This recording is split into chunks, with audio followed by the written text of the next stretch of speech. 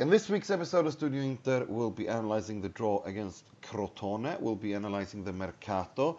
We'll be previewing the Bologna match, this week's Moggi, Moratti and Frog, and much more. Everything here on Studio Inter, only on sempreinter.com. Attenzione, se ne va largo dal destro il tiro, la spinta corta, Milito, e gol!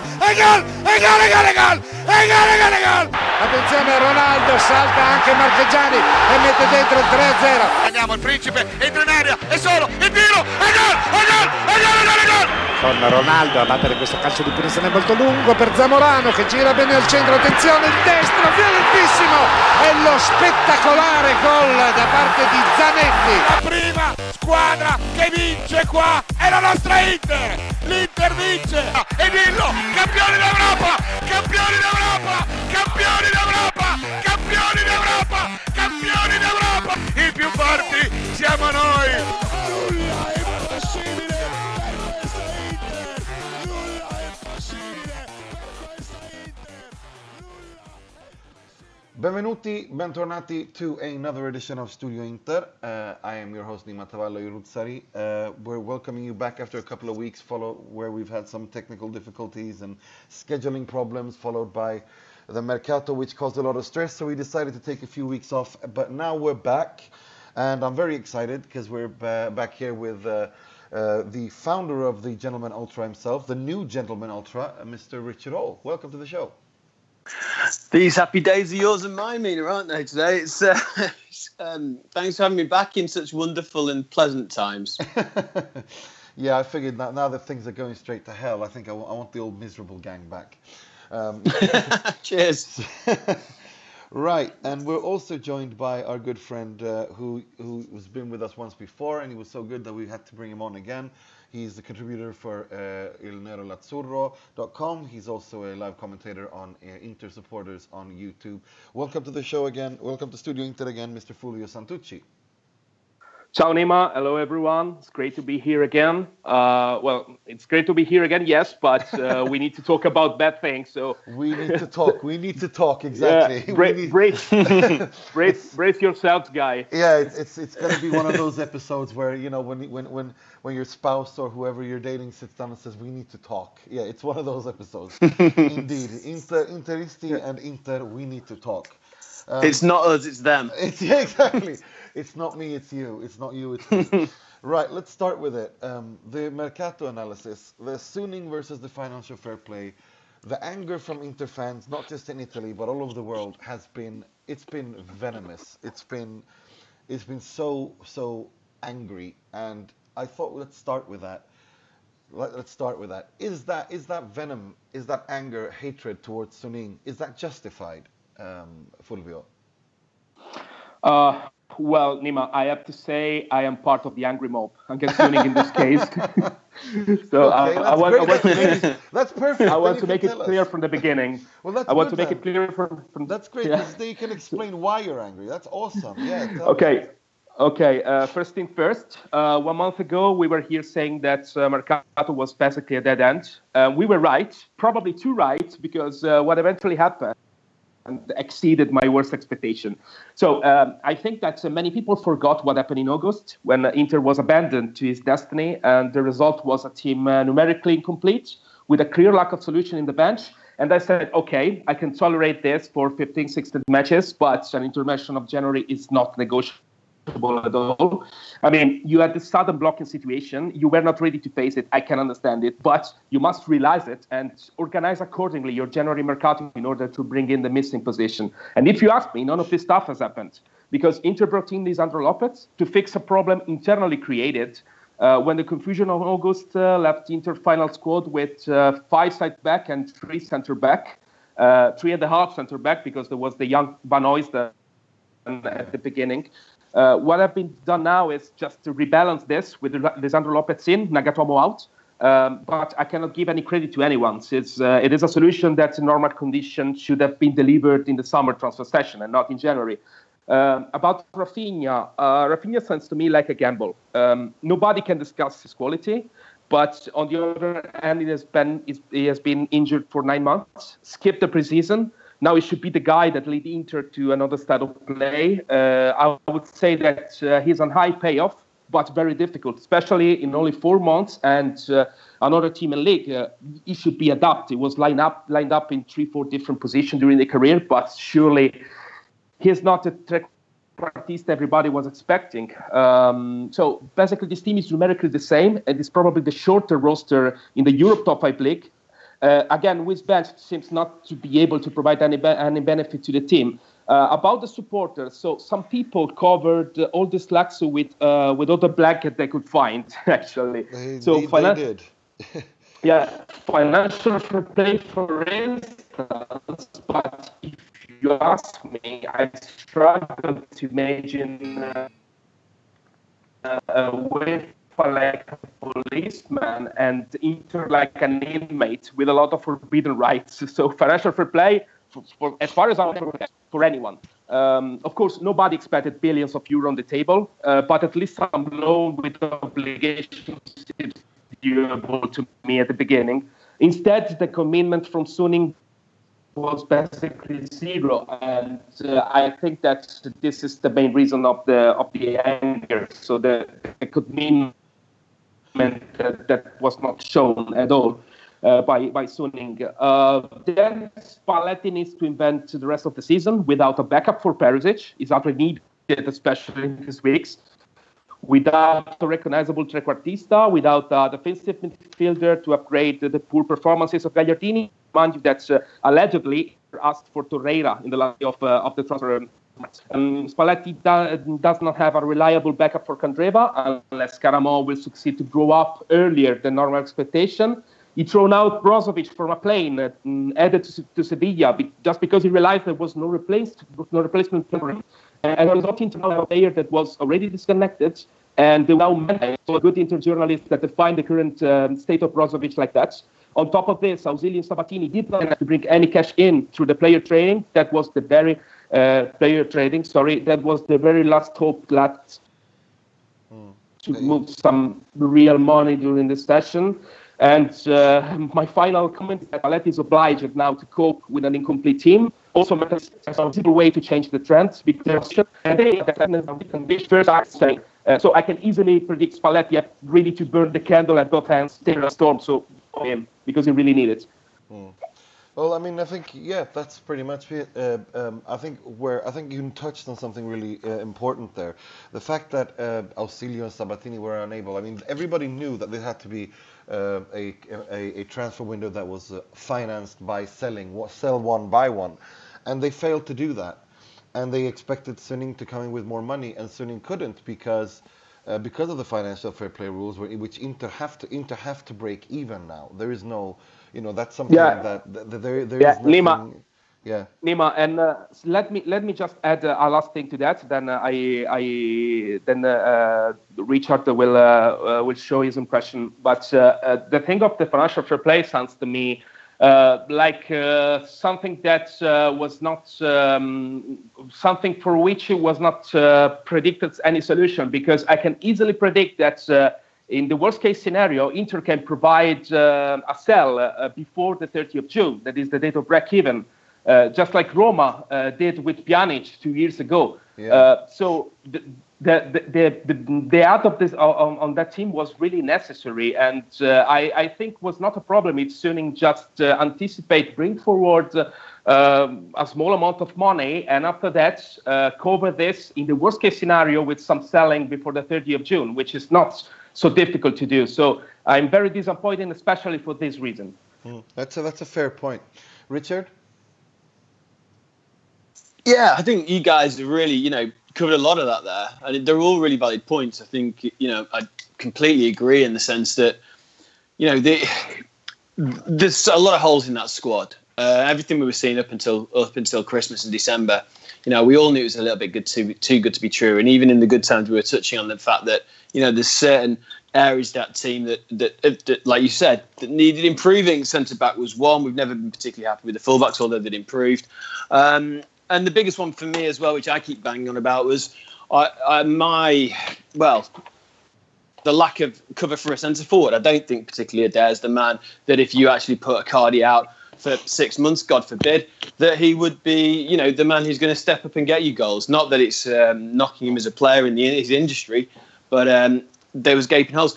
Nima, you touched on a really good point as well there, because one of the things that we all know, we've got to operate under financial fair play, and that's okay. We're in the situation we're in. What was frustrating is that, as you say, if there's supposed to be one guy in, one guy out, or there's supposed to be a bit more of, how can we put it, a bit more cohesion. There didn't seem to be any. It looked like the transfer window took Inter by surprise. And everyone that was involved in it, the names that were banded around, the mess that was with Pastore, the targets seemed unrealistic. I wouldn't have had a problem if they'd have identified, say, 3 targets at the start of the window, and that's a centre-back, a centre-forward, and maybe a midfielder Spalletti was talking about, gone for them. And if they'd have been clear about what they were trying to do and only got one of them, you could kind of understand it. But the strategy was it was scattergun. It was just, let's see what's in the market, and it seemed panic. So, I'm not annoyed with the situation of financial fair play. I'm not particularly angry that Suning didn't put the hand into the pocket and spend out a lot of money, because my biggest point of this is, even if they had, I don't believe Inter would have operated or spent it correctly, just from the nature that was that window. Well, that's a great point. I think there's a lot to it. I mean, the way I look at it, if you look at it, the way I look at things is like this. Suning have been very, very open and honest that it had to be that way.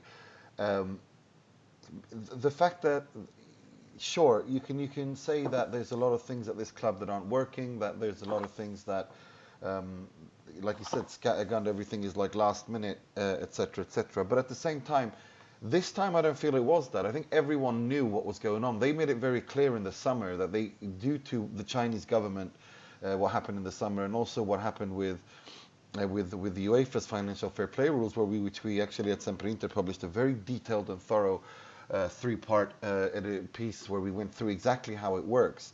And how it works is, after a few years, when you keep violating, you can keep, you have to balance it at the end of the day. And Inter, Suning are a Chinese company. They have a different culture in China. They have their budget and they stick to it. They don't care what you say, and that's how it works. I'm not, for good or for bad, that's how Chinese companies are run. They have their budget, come hell or high water, they stick to it. And that's just what you have to deal with. In Italy, when you have a different culture, and you also have, the classical Italian sporting directors who can create these brilliant deals out of nothing. And then you have to be flexible with your budget to help them work. Suning aren't. They're a Chinese company. They just stick to their budget. They run it the way they want to. They look at the Serie A standings and they say, "Why are you so worried about? You're in 4th position. 4th position is what we wanted to be in." So that's how they kind of view things. But at the same time, if you look at the finances, Inter have a turnover of 300 million euros since Suning took over about 1.5 years ago. Now, that's brilliant for a team that doesn't own its own stadium, that has not been playing in the Champions League for 5-6 years. I agree that they need to invest, but at the same time, you have to look at the reality that they're in. They've structured this club and organized this club better than it's ever been in. From Moratti to Tohir, this club has never been so well run structurally, and also if you look at the finances, than ever before. Now, I understand the point where people are fed up, because I was really annoyed that Inter didn't sign Pastore, because I thought that was exactly what Inter needed. But then again, PSG have no reason to give any discounts. They have enough money. They have more money than God, and they don't have any reason to give any discounts. And Inter at the same time had to give. PSG was not interested in a loan with obligation or option to buy. They wanted to sell. Inter couldn't sell. Inter couldn't buy. That's how it was. Nima, if I may step in for a moment here, I agree with you about this, and I think it's a fair point, and that I think that everybody should know about that. But my question here is, if the situation was pretty clear since months, why Inter lose their time behind the Pastore deal, if they were not able to do that?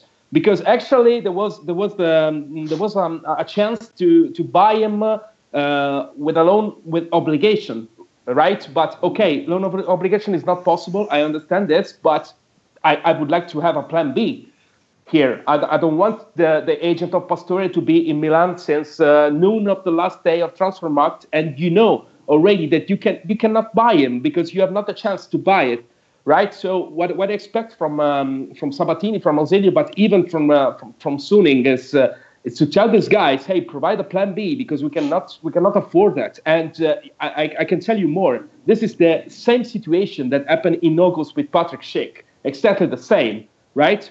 With the agent that were interested to close the deal, and Inter that suddenly step out from the deal and propose a loan with no obligation to buy. And Schick eventually went to Roma, right? And there was no plan B for that. And Pastore was the same situation. That's true. The lack of plan B, I think, is something that I think that's something that Ausilio and Sabatini have to stand up for, because that's their job. That is what they're paid to do, is to have a plan B, is to have a backup plan. And the fact that they don't is quite alarming.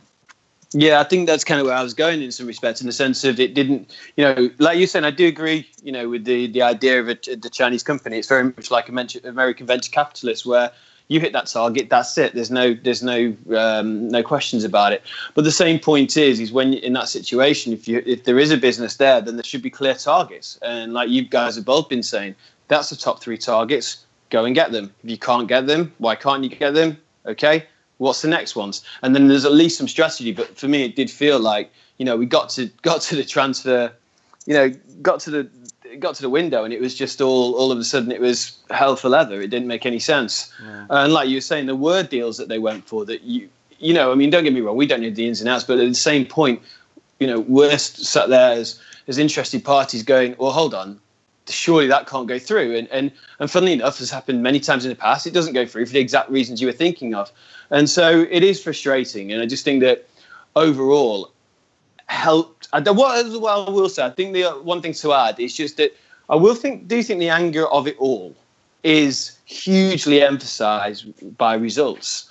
I don't think that this transfer window, if it had happened in exactly the same way, would have caused such displeasure, obviously, if we'd have had a bit of a better, very much better December and January. That's a really interesting point, and I think that's what it is.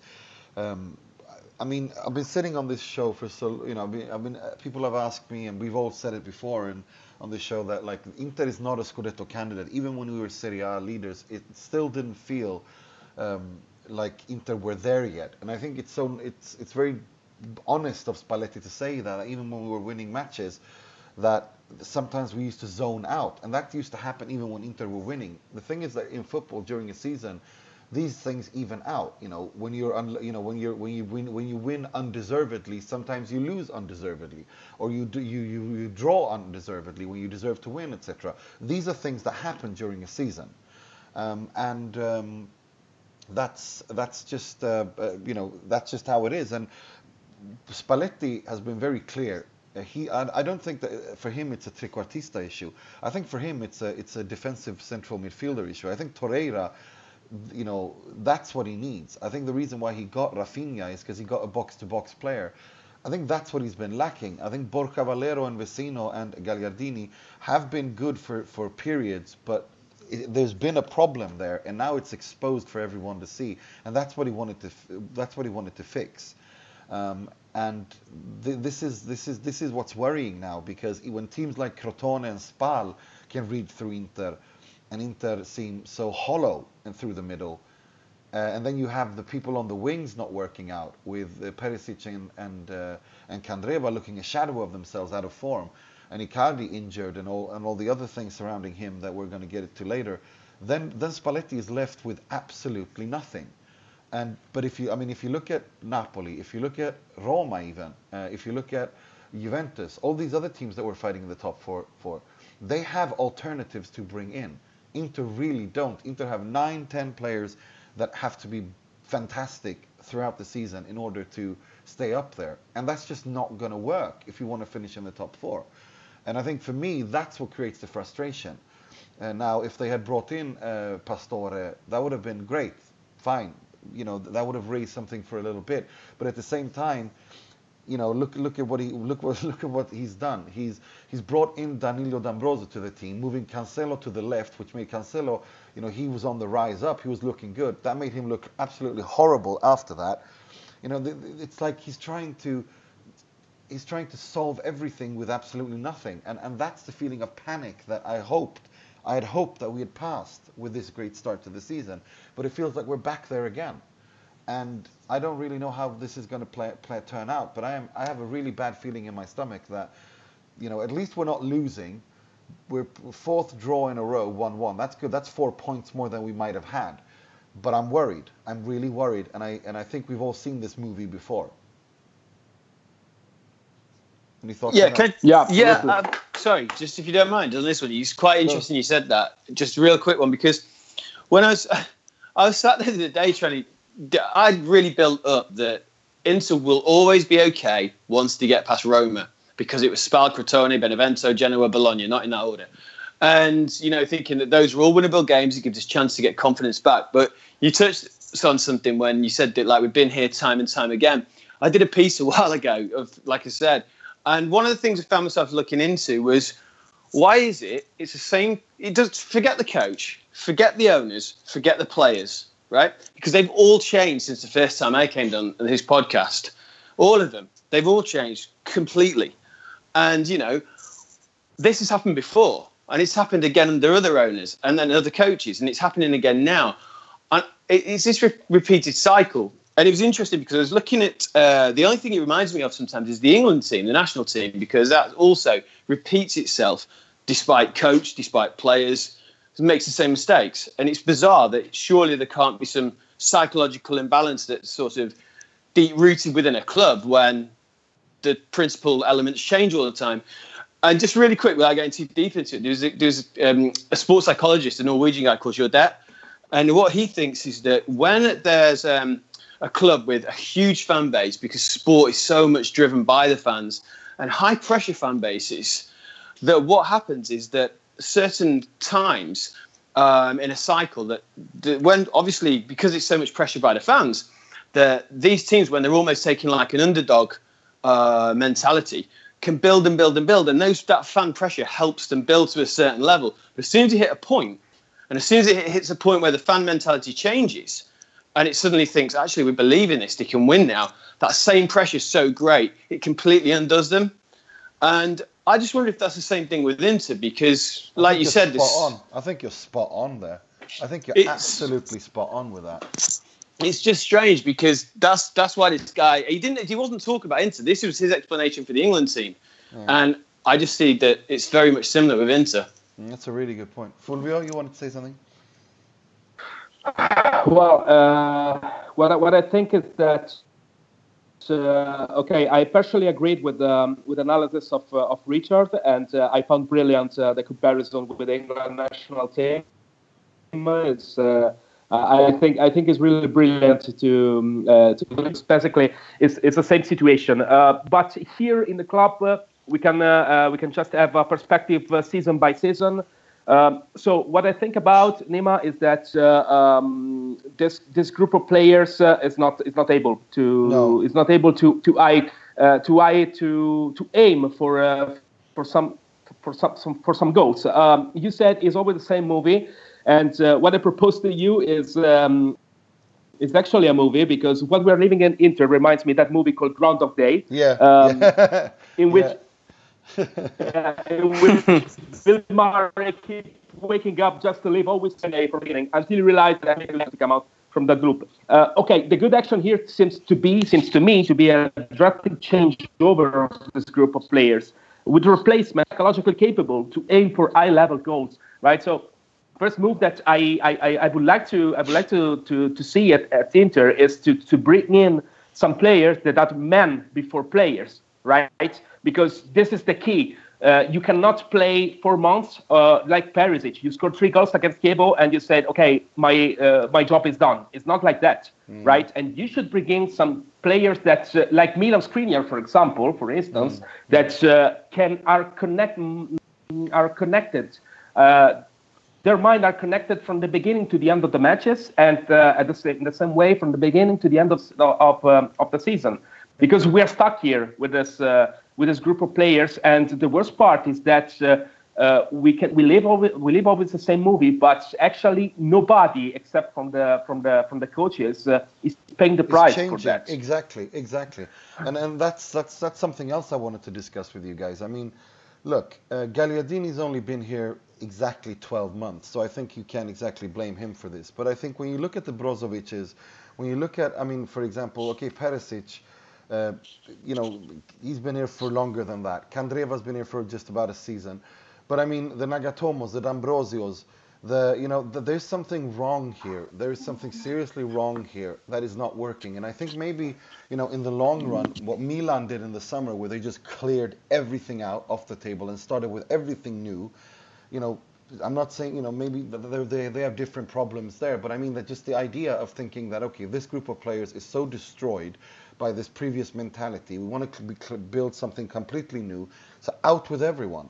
So I'm thinking maybe it's time to get rid of Icardi. Maybe it's time to get rid of Candreva, Icardi, Perisic, all of them. D'Ambrosio, Ranocchia, Nagatomo, Handanovic, every single one of them. Just sell them and build from scratch. I don't know. Is that the way to go? It's really funny you said that, because even I have been in the past a fan of Candreva. I've defended D'Ambrosio a lot because I've always liked him, and I'm a huge fan of Perisic. But I agree with you in the sense of now, how many chances? Now, the interesting thing you said there was that the only way you're going to fund that on a massive scale is by selling Icardi. The problem I think you've got with that is we've just been talking about how the club struggles in itself to conduct its business in an organised manner at certain points, and we just talked about how bad the transfer window is. Would you trust this Inter to sell off Icardi first and then rebuild that club? It's a huge ask, and it would be a huge ask over the summer. Inter's hand may be forced in that sense. But you're right, because the biggest thing about those players as well, we talk about the fact of, and it goes back to what both of you guys were saying before. It is the situation where how many times have we talked about the fullbacks not being able to deliver the ball in as well as we want them to? Same with Candreva, same as Perisic. They don't have a collective responsibility for the goals either, as you say.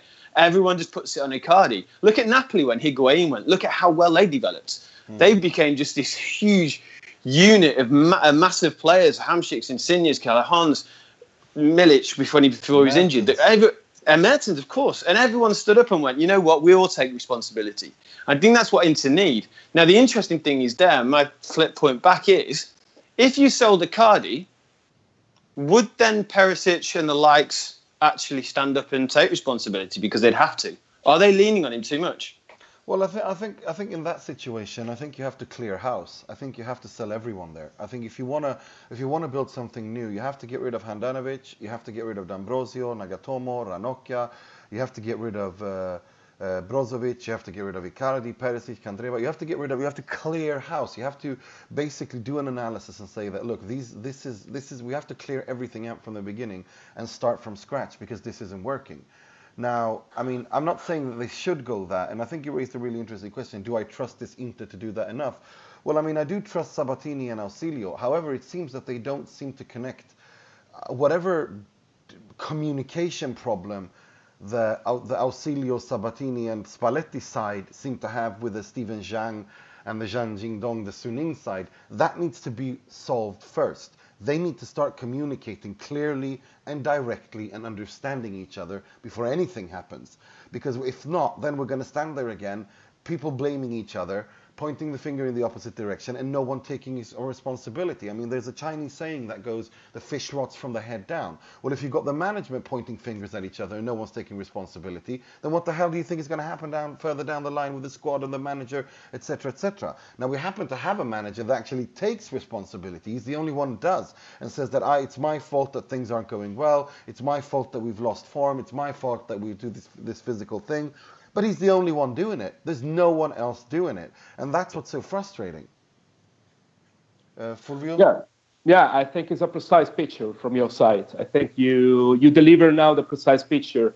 And not only for this year, and not only from the time that Suning came here, but still earlier was like that. And this this responsibility not taken is something that here at Inter we witnessed a lot of time. So yes, we should probably provide some other things on the management level, right? Because here I'm thinking about what Richard was saying about selling Icardi and rebuild the club, but. I have a point here for you guys, and it's concerning the wages, because for the moment the wages are not increasing, right? So let's pretend for a moment that Icardi is sold for let's say 120 million euros. So you have a big budget to do the mercato, but your wages are the same. Right, so you cannot afford any champion because of the wages, because this kind of players will always have a better offer. For instance, from the Premier League at the moment, and Richard, I think Richard know about that. A team like Crystal Palace or West Ham can offer the same wages of Inter. So knowing Ausilio, and I don't know Sabatini, but knowing Ausilio is not skilled in this kind of markets in which you can buy some players that eventually will become champion, like, I don't know, Belgium League. Milinkovic-Savic came from there, or like Polish League, where Sampdoria is doing great deals, Czech or Polish, something like that, right? And instead, Ausilio, I can assure you that with that budget, but with this wages not increased that he cannot offer, he surely will be looking at the mid-table team of the Serie A, and it will be the same situation, because this player, you can find a player that is different from the others, but as a standard, this player are not prepared to aim for high levels goals, and the loop is the same. So you should consider to change the sporting director here, and to hire someone that has a great knowledge of other markets. Yes, you have Sabatini that is very good on the South American market, and it's okay. But you should look even in the Europe for a lot of reasons, just like the extra EU rule, for example. So I would consider that, especially for this reason, or Suning should decide to increase the wages. Otherwise, it will be a loop. Well, that's exactly it. I think that's also part of it, and I doubt very much that. I mean, I was thinking about this the other day and saying, well, I mean, Ausilio's situation at Inter has been very difficult. The way he replaced Branca in the middle of all that chaos with Tohir. He did, and with zero money, what he's rebuilt, etc. But at the end of the day, if you look at the players he's bought for nothing, I mean, he's supposed to be the guy. Gagliardini was the guy that he's been chasing for years, and I'm thinking that Gagliardini is at a very, very standard, okay player. He's not a super champion. He's not a player that can, develop into this new De Rossi. He's a very mediocre player, and that's okay. But we don't need mediocre players. Inter need players that can come in and be like Torreira at Sampdoria or Skriniar. You know what I mean? Like those kinds of players is what Inter needs. And systematically, Ausilio has failed at bringing those kinds of players in. There's no doubt about that. The only one, I mean, I am not going to give him Kovacic or Coutinho or Icardi, because those players were Moratti pretty much. I mean, those were Moratti players. Those are players that Inter were trying to bring in for years. Coutinho was signed because of Moratti calling someone's father. I mean, we all know that. So I think you might be onto something. Maybe it's time for him to change, because he's been at Inter for almost, 5-6 years. Inter have finished 5th or 4th at best, and now they're struggling to do that. I don't know. Well, so we have to wait and see. I mean, my answer depends a little bit on what happens. If Inter finish 4th, then I have no problems. Because the goal was top 4, we finished top 4. However, in the summer, if nothing happens, then we have a big issue, because this team is not built to go to do anything on 2 stages, let alone Champions League and Serie A. I mean, Inter in the same. I mean, think about it. Inter is drawn in the same group as Real Madrid, Chelsea, and I don't know, Basel. Yeah. Inter will finish last. Let's be. Let's be honest.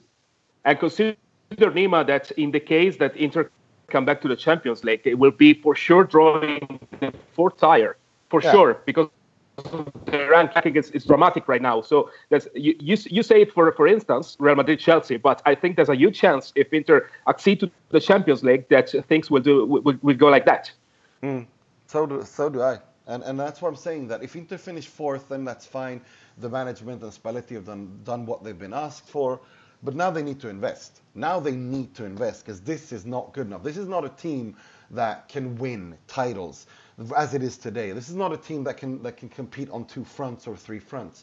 This is a team that when it's only playing in the Serie A can finish fourth. That is the highest it can do. These issues need to be addressed. Yeah, I think my biggest issue is it's just a lack of process in a sense of, there's no. I wouldn't mind if Inter made. I know that there was years ago when Stefano Macchioni came in, there was will they do it, won't they do it? And obviously they didn't. There's a myriad of reasons why we know that didn't happen.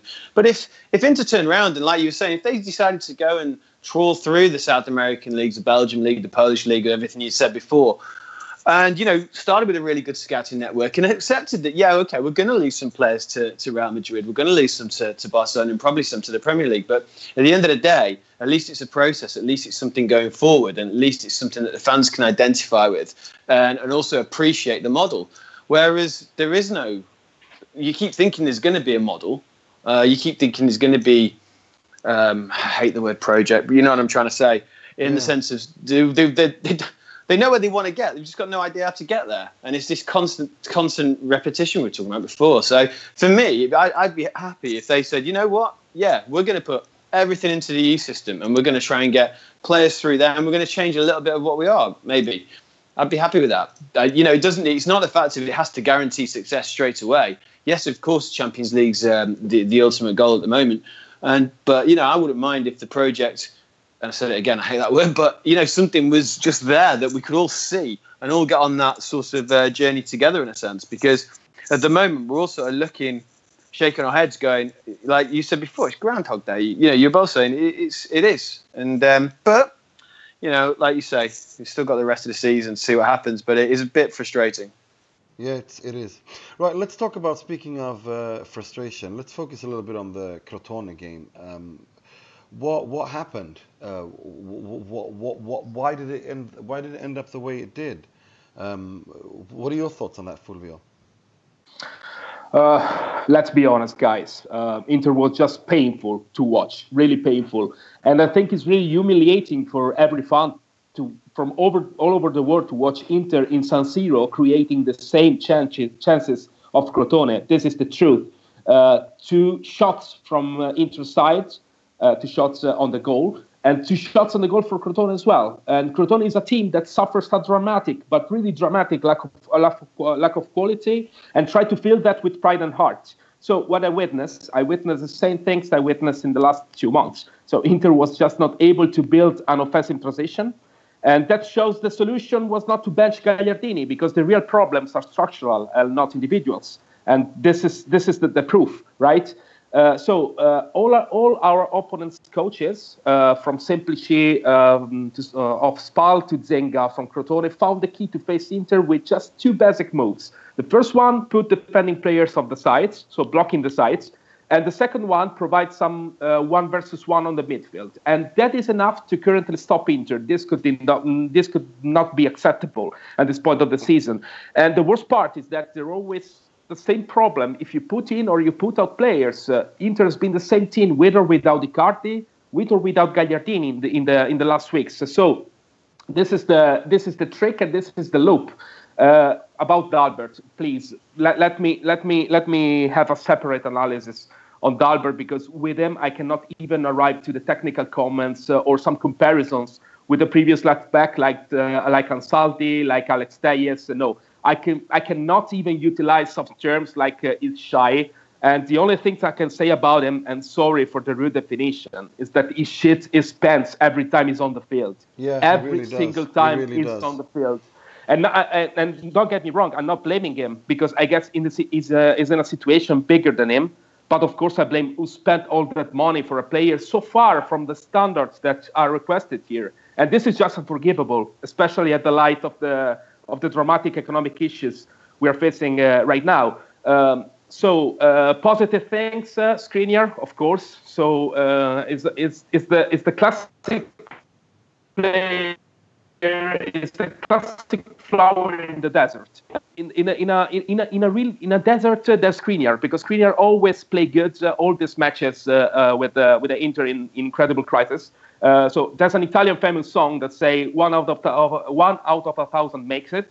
And this is exactly what I think about him, because Saturday he was the youngest on the field and still the only one with his mind connected from the beginning to the end. And apart from him, Rafinha and Karamo were probably the best player on the field.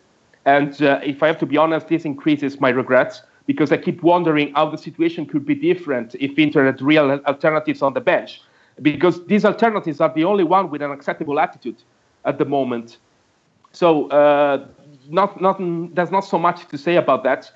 We are still stuck in the same season as we were talking minutes ago. This season could have two different plots. In the first one, we played incredibly good for 3 or 4 months, and after that we gave up with everything, and this is what is happening right now. The second one happened the last year. We compromised the season in the beginning, then we come back on the track, but just for a while, and we finished the season as we began that. And I think that there's no way to solve that at the moment. I don't think any visible way to solve that, even though Inter is an unpredictable team since ages. So probably from the next match, everything is going to change. But guys, I don't see the key to change this. I don't see how Spalletti, how Inter can change this attitude.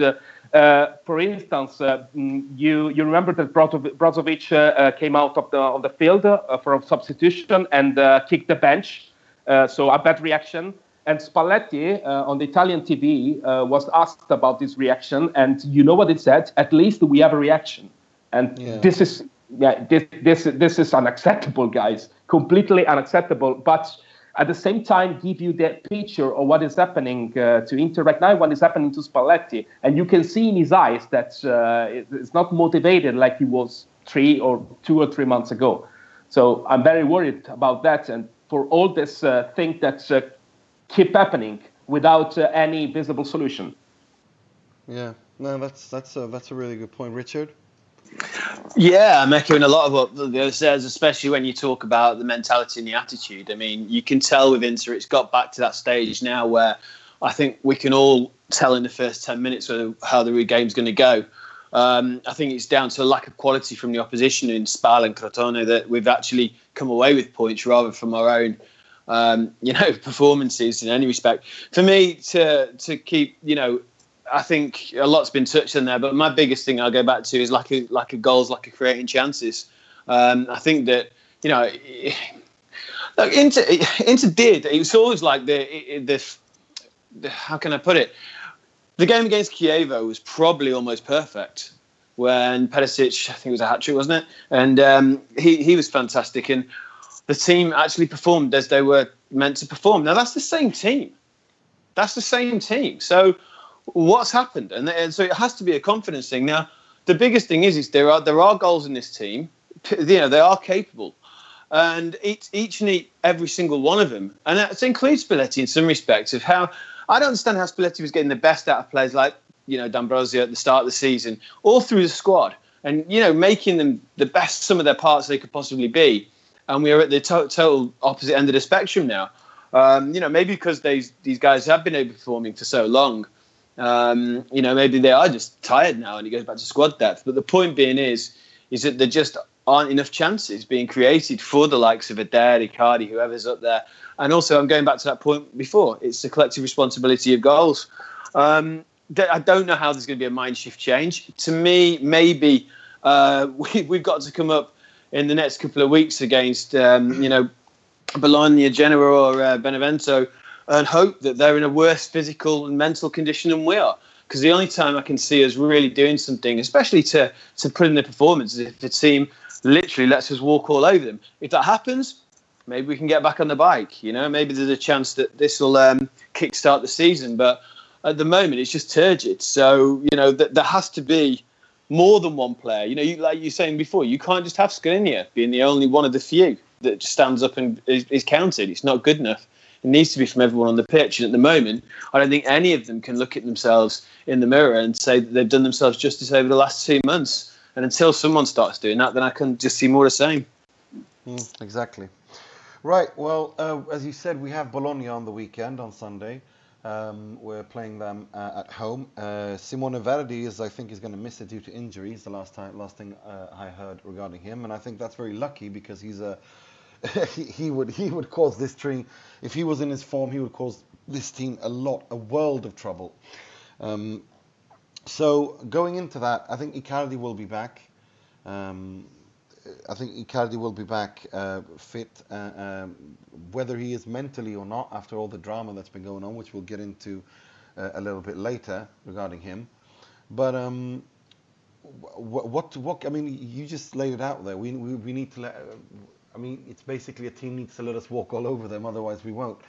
Fulvio, do you think that as well, or do you see that there might be something that this team can, like this? There is a little bit of energy somewhere that can be built, a little bit of confidence. Where can it come from? Do you think it's there at all? Well, Nima, easy to say that Inter is a lot more skilled than Bologna. Easy to say that from the perspective of the individual quality is going to win the match. But at this point, does it make any sense to tell that? The truth is that Inter is in that typical phase in which can lose against everyone, playing like a team. Just for the fact that the opponent is playing like a team, despite any difference of value. At the same time, could find a great performance out of the blue, confirming its usual status of completely unpredictable team. But I have to say, there is not a team in the current Serie A for which I can say Inter is surely gonna win, and neither Benevento. And I assure you, I'm not overreacting here. I just know this team like the palm of my hand, and I know it's like that. On top of each detailed preview, what I can tell you for sure is that Inter is not going to win if playing with the same attitude of the matches against Spal and Crotone. Nothing new from this point of view, but I actually think that after 5 draws, playing poorly this time can lead to a defeat. And I think that because Bologna is one of the most organized team in that portion of mid-table squads in Serie A. They have a coach that, in my opinion, deserves better team, and they had him since several years. So among that teams of mid-low table, they probably have the best midfield. They have an acceptable attack. They struggle on defense because they cannot line up fast center backs. But once again, the way to take advantage of this should be attack with a good quantity of players and utilize the vertical passing as main style of play. For sure, you cannot provide any danger if you keep relying on crosses by Candreva or by any other players. Everyone understood this, and everyone understood it's the only style of play we have right now. For this reason, I hope I will see Rafinha starting from the beginning of the match because we desperately need solutions that are not predictable for the opponents. And I'm afraid Rafinha is now the very last joker left in our pack.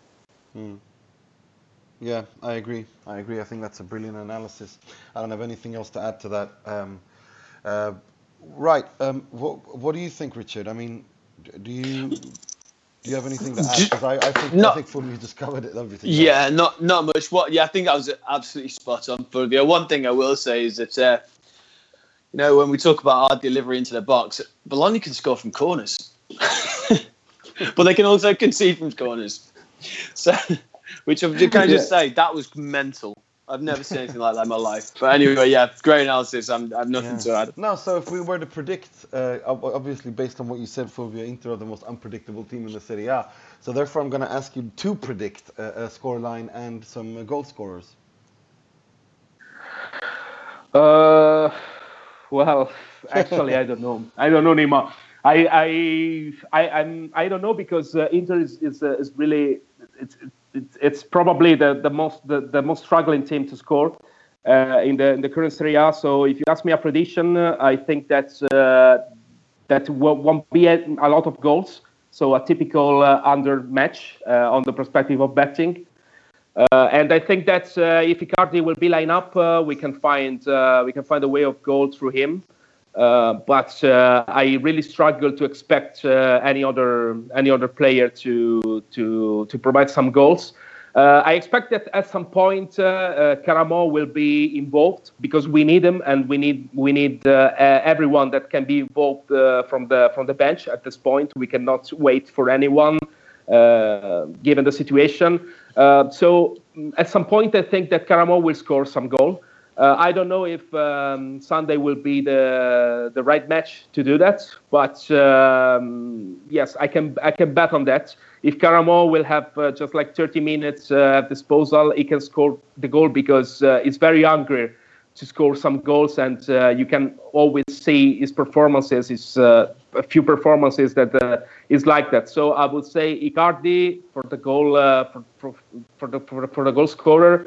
And as a bet, I would say Karamo, but nothing else. Probably Skriniar. Skriniar is one of the incredible, but is one of the best scorer of this squad, of this team. So probably you can have some prediction about him, but still it's like water in the desert at this point to make 2 goals or 3 goals. So I'm not expecting that. Okay, Richard. Yeah, no one's going to ask me to try and sell this game. It's for me, it's got 0-0 written all over it. I don't see us scoring at this moment in time unless something miraculous happens. But again, to be a little bit positive, I also think that we can hopefully keep Bologna out. I think the lack of Verdi, as you say, is going to be important. And yeah, it just seems like one of those games where there'll be a lot of huffing and puffing. But I'm going 0-0. I'm gonna say 1-0. I think Icardi is going to score. I think it's going to be a gritty 1-0 win. For those of us who remember Mazzarri's Inter, I think it's going to be one of those games. It's going to look very ugly, really depressing, but I think we're going to win, and I think that's what we need to do. I think that's the most important thing. So I think for me, that's what I'm hoping, and I'm going to say Icardi. Icardi 1 goal, 1-0, and that'll be that. Right. Let's move on to the part of the show where we pay tribute as well as rip the piss out of something or someone in the world of football, starting with the negative things. As we've been negative most of the time, I thought we'd continue on that negative side with this week's Moggi, which will be presented by Mr. Richard Hall.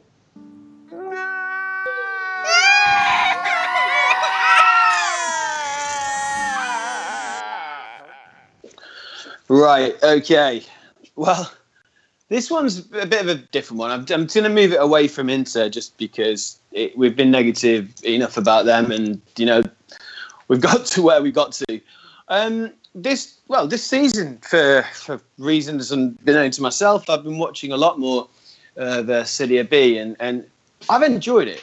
I know that sometimes there's a lot of criticism goes down towards Italy's second tier, and in the past, I've seen a lot of it, and rightly so. But there's been some fantastic game this season, and what frustrates me about it is that when I look over here in the UK and you see how the UK not only peddle the Premiership, but how they also push the Championship, how they really, really go to town on the marketing and the approach of making England's second tier so watched now around the world. And I look at Serie B and I look at some of the names down there.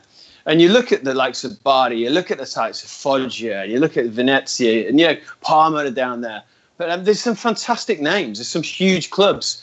And what they do in the UK is when you see teams like Aston Villa, Nottingham Forest, Leeds United, these clubs down there, they make a big deal out of it. They make a big deal of that this is important and this league's worth watching. And, even to the point of I watched Cesena Ternara on Sunday night, and the game was incredible. And I think the actual league itself is improving a little bit than it has been. And I just wish sometimes with Italy that they would market not only Serie A, but also Serie B much more than they do. I think they've got a product there. I think of course it's not perfect. Of course there's some ugly parts to it. But the point being is that it's a good product. And I've really enjoyed it this season, more than I thought that I would. And so for me, it's another one of those things that, unfortunately, when you look at it, there's a bit of still nostalgia there because the likes of Foggia, everyone remembers Zeman's Foggia, etc., and all the clubs of the past that we've seen over the last 20, 25, 30 years. and there's so much they could do with it. But unfortunately, the stadium's still crumble, and it's not pushed as much. But that was just my little thing for this week. Fair enough, nice one. If we move on to something a little bit more funny, but still a bit negative and ridiculous, it's the frog of the week, which I'll be presenting myself.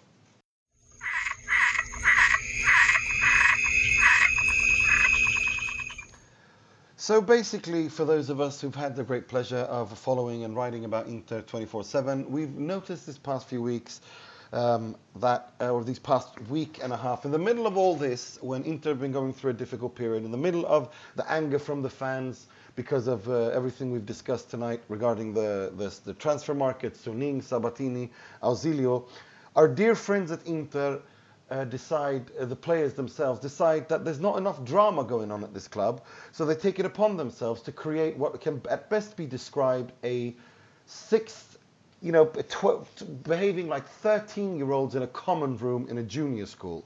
I'm obviously talking about Brozovic, Perisic, Icardi, and his wife Wanda.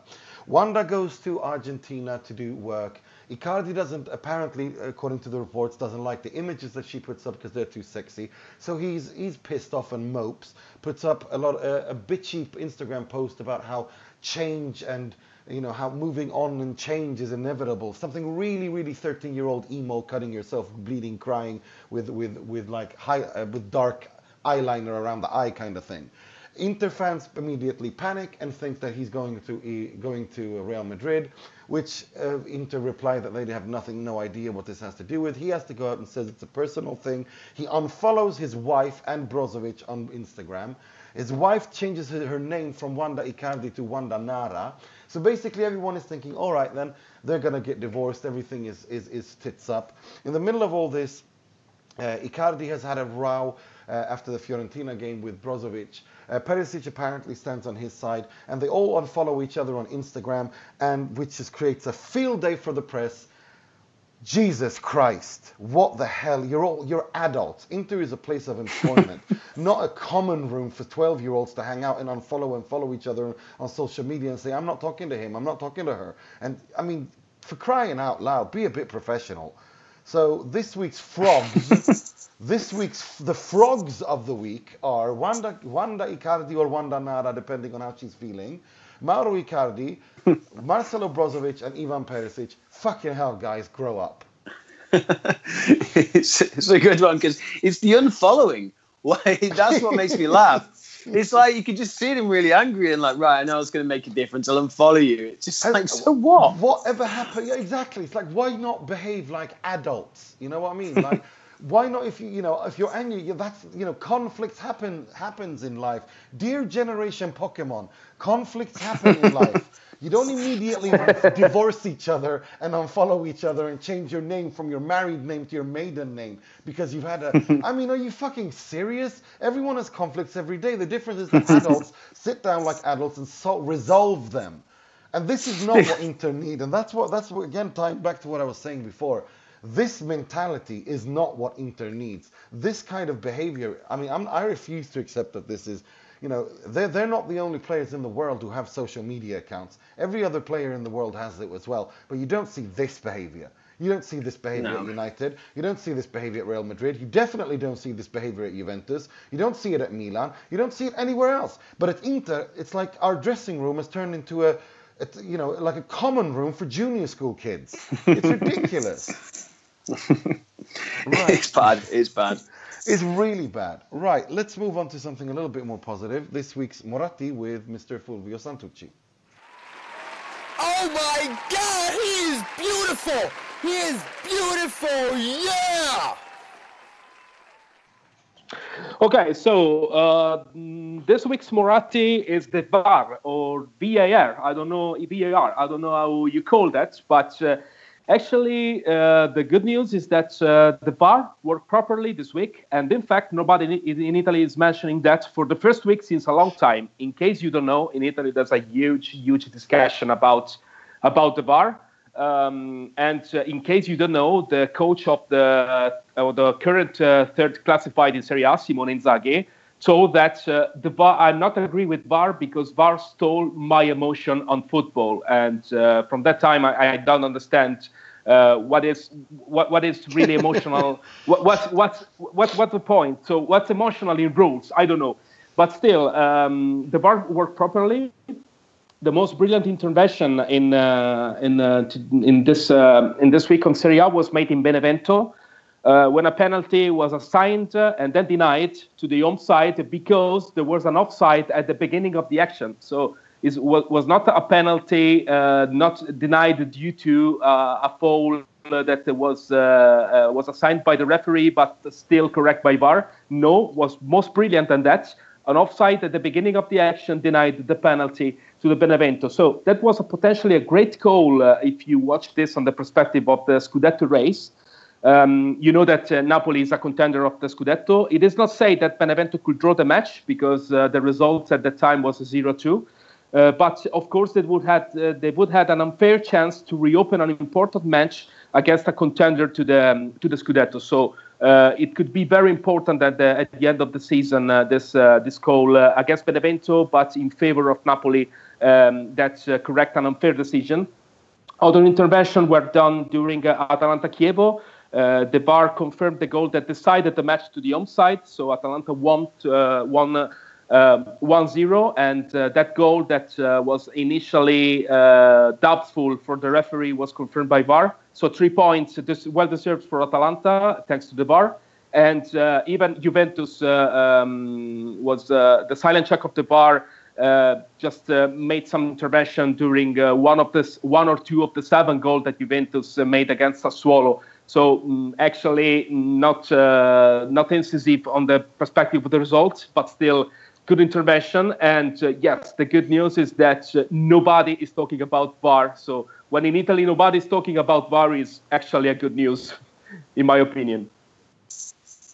Yeah, I think that's a great, and I think that's a really good point. I think that drama queen thing he said, Inzaghi, about how VAR has sucked the happiness out of. I mean, that was the most ridiculous thing I've ever read, because it's just a video analysis system. I mean, I don't understand what. It's just there's no need to no need to dramatize. And I agree. I think when VAR it doesn't work, they fry it, but when it does work, they don't say anything. And that's just how it is.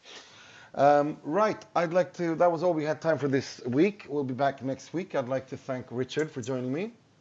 Always good to be here. Cheers, guys. And I also like to thank Fulvio. Thank you, Nima. Thank you, Richard. Thank you, guys. Cheers. And as always, until next week, I'm your host, Nima Tavallo Ruzzari, saying sempre e solo Forza Inter.